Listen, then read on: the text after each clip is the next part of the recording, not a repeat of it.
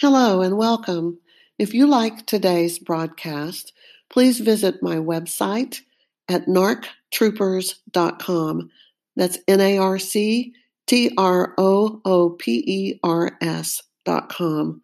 You'll find a wealth of other podcast articles on recovery from narcissistic abuse, as well as a video blog. Today's topic is the ties that bind us. Sometimes these ties break us. What is trauma bonding? What is trauma bonding? We're going to take an intimate look at the overwhelmingly difficult task to accept reality and release the narcissist after years of this trauma bonding. So here's my story, and there's a lot to learn from it. We were a mismatched couple from the beginning. A kind of madness overtook me when a scandalously younger and wildly reckless figure entered my life. Everyone thought I was experiencing a midlife crisis and had lost my mind. And in retrospect, that's exactly what happened. I lost my mind. Little did I know I would lose everything else along with it. He was feral for all practical purposes. Raised by wolves, he was always pushing limits and breaking hearts. There was a creepy familiarity about him, the way he would suddenly just show up out of nowhere and stand at a distance, watching me, studying me, observing me. I did not know he was sizing up his prey. Instead, I thought there was a compelling connection between what was happening between he and I. Maybe he was a reincarnated family member or someone that I had traveled through centuries with, hand in hand, side by side, timelessly together. One of the first things he ever told me was that his other girlfriends that he had had before had all told him there was something wrong with him, that he was not like regular normal people with regular normal feelings. They said he was emotionless, cold, without feeling or heart. Of course, I dismissed these claims immediately and assured him there was probably nothing wrong. He had just not met the right girl. And what did normal mean anyway? I was certainly an odd duck myself. We talked the talk, intimate talks, for months that turned into almost a year before it finally took that inevitable turn.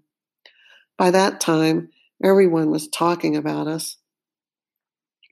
It was a bumpy time at the beginning, with mutual manipulations and machinations on both sides. Clearly, we both wanted something from the other. He was a predator narcissist, and I was a lonely empath. You've heard this before, and we all know how it ends. It was a match made in hell. We married in a maelstrom of craziness for all the wrong reasons, in defiance of all logic. Those first years were tumultuous for everyone. I was consumed with my addiction to him, and he was my heroine. I was his ticket into a world of culture and education and travel and wealth. I turned my back on my children, my career, my existence, and watched helplessly as the pieces of my life tumbled down and fell into ruin, one by one, piece by piece. He let me play all the different roles: wife, mother, friend, lover, child, counselor, priest, healer, and even more. It was divine insanity. I lost everything that ever mattered to me, closed my eyes, and let go of it all while holding on to his hand and diving into the darkness head first. Even after we were married, there were always the others who left their scent on the wind and distracted him to no end. For him, Wild things can never settle and must always roam. And make no mistake, he was a savage in shy boy's clothing. There was the constant curiosity as he gravitated to females who would give him the fuel he constantly lingered for in the form of adoration, attention, and just fawning over him and how wonderful he was. Then there was the constant porn, chat rooms, and girls online. I even stumbled onto a Craigslist ad with dick pics and proof of other unsavory encounters. And then, as if all that were not enough, he even voluntarily told me about some of his indiscretions. Not all of them, I'm sure, but enough to throw me into a tailspin of hurt, insecurity, shame, anger, humiliation, and disgust. I would freak out, and he would slurp up all the delicious fuel that it provided him. Then the cycle would begin again. The key to this kind of torture is called intermittent reinforcement. And he was masterful at making the good times so perfectly good that the recurring atrocities would be quickly swept and kept at bay. Months would pass when he was the ideal husband, the perfect partner, a true and constant companion, the source of not only boundless joy, but also the answer to every dream I had ever hoped for. Remember how he studied me and watched me? He knew exactly what I hoped for in my heart of hearts. He knew what I had been waiting for my whole life, and he succeeded in becoming that person, giving me everything I had ever wanted, mirroring me to perfection. Then the bad would come again. A confession, a betrayal, something that was so unbelievably disturbing and disgusting that I felt as if my world was turned upside down.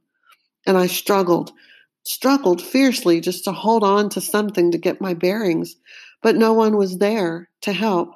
They had all been carelessly pushed to the side because my complete devotion to him and isolation was required for these maneuvers to work as designed.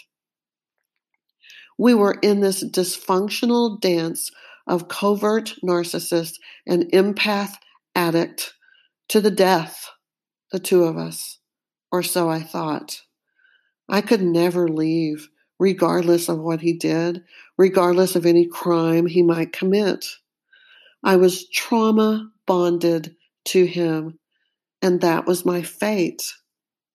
The intermittent reinforcement of bliss and perfection were interspersed with egregious betrayals and cruelty that reprogrammed my brain, my body, and my very soul. This is the power of trauma bonding. And then they leave.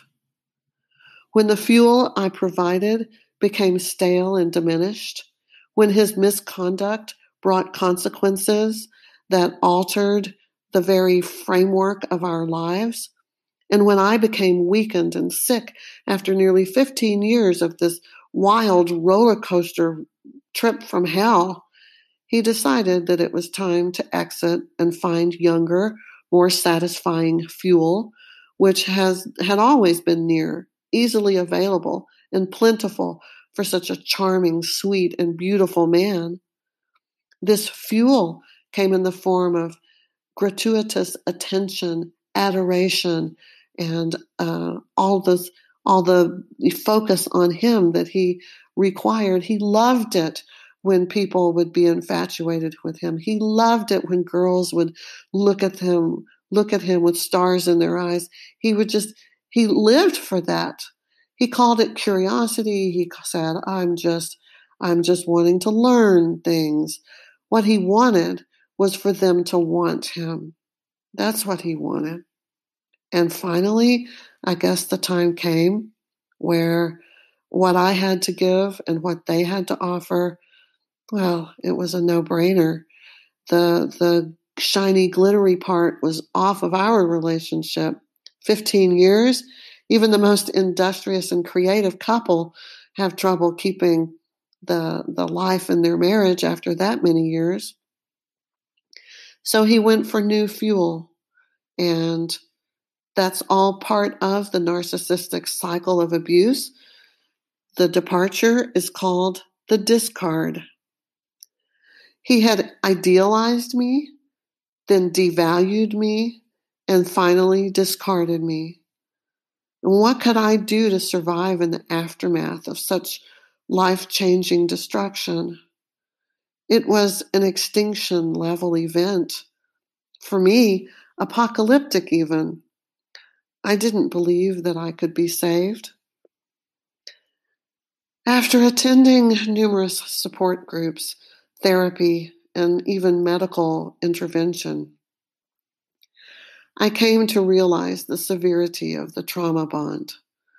During the 6 months or so that followed, one of the members of my recovery group committed suicide. My therapist said that not everybody makes it to the other side, and to be open to aggressive interventions like prescription drugs, ketamine therapy, and even inpatient treatment. This was nothing to minimize or discount this trauma bonding. It was formidable. It was looming largely in front of me like a monster that could not be defeated. We're talking about a fight for my life to actually stay as a part of the living. Friends and family stepped back and disappeared. They said, "You're on fire, and if we stand too close to you, we'll catch on fire and burn with you." So I was alone. No friends, no family. So I did all I knew how to do. I studied and I read and I consumed everything I could about narcissistic personality disorder, trauma bonding, and recovery. I listened to every podcast, examined every scientific and psychological study and article. I tried to educate myself about how I could live through something like this. I spent time with healers and shamans, made myself a regular at church recovery groups, forged new alliances with others who were fighting the same fight. I got acupuncture, sacral cranial massage, cord cutting, trauma bond ceremonies, cleansed my chakras, and when that wasn't enough, I found a Christian prayer partner and mentor.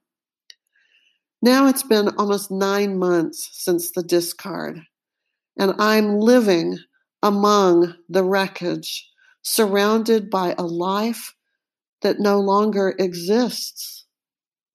Every day is a battle for my life as I am tasked to reimagine it. And reimagine I must, because I can't recover what I never had. I can't reclaim an identity that never existed. I was damaged before he destroyed me. And now I fear I will always be bound to him by this trauma. All narcissists are not the same. A person with a low-range narcissistic personality disorder has little cognitive awareness regarding what they do. But the mid-range narcissist has enough cognitive function to know that there is something wrong with them, but beyond that, they don't understand why they are compelled to do what they do. In the ideation stage, they may actually believe that they have met their soulmate, the one that's going to save them and meet all of their needs. They may think that it's love, but it's not. They may not know why they enter the devaluation stage and start unraveling and picking apart at their partner. And they may convince themselves that their partner has indeed failed them and is the bad guy in the script, when the only thing that they may be guilty of is loving them too much. By the time of the discard, the blame shifting and projection have created the illusion that they have to go, since the other person is so terrible. They make themselves believe that that's reality. They live a fantastical life filled with illusions and delusions and repression and all these different kinds of things that make their world not real, not reality, nowhere close to it. The high-range person with narcissistic personality disorder is actually aware of all of their machinations in the cycle and functions more deliberatively like a sociopath or psychopath. My husband was a mid-ranger, a lot of times playing the pity card, trying to get people's pity for being the victim, when in fact he was never victimized in any way. Always playing the persecutor in real life, but in their world, they believe that they are the victim. They tend to get worse as they age, and my husband is quite an intelligent and creative man, so he may possibly become a calculated high ranger before it's all said and done, and that's chilling to imagine.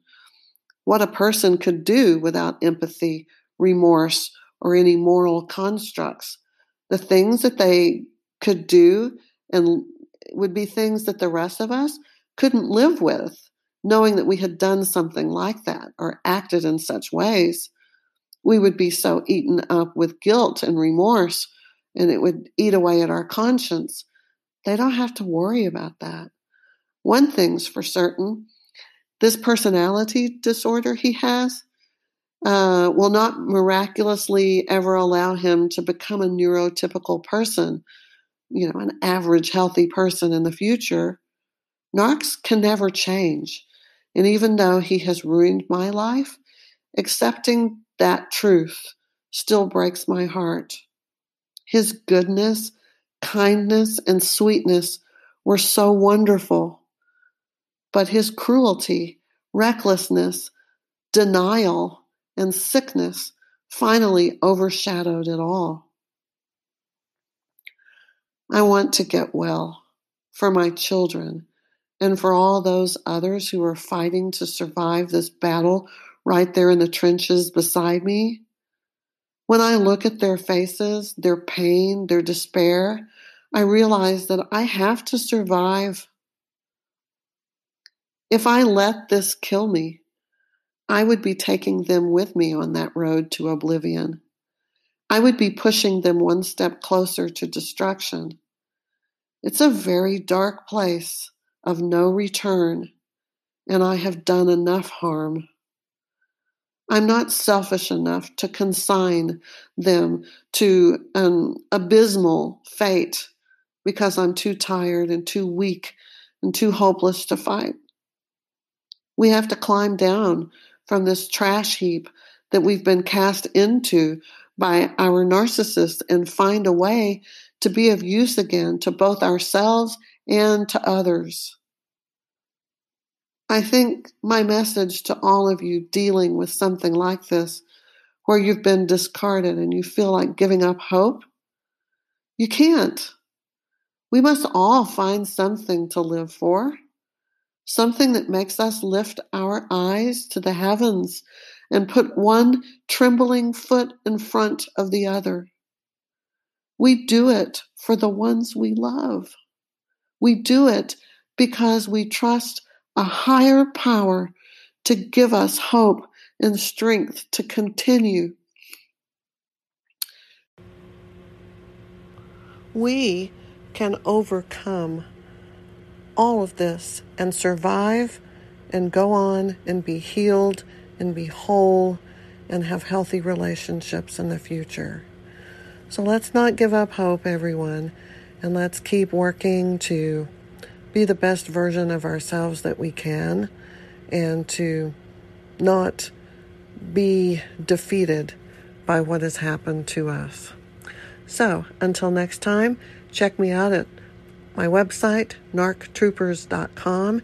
And if you liked this episode, if there was something in it that helped you, or you know someone who could benefit from hearing, please share with that person.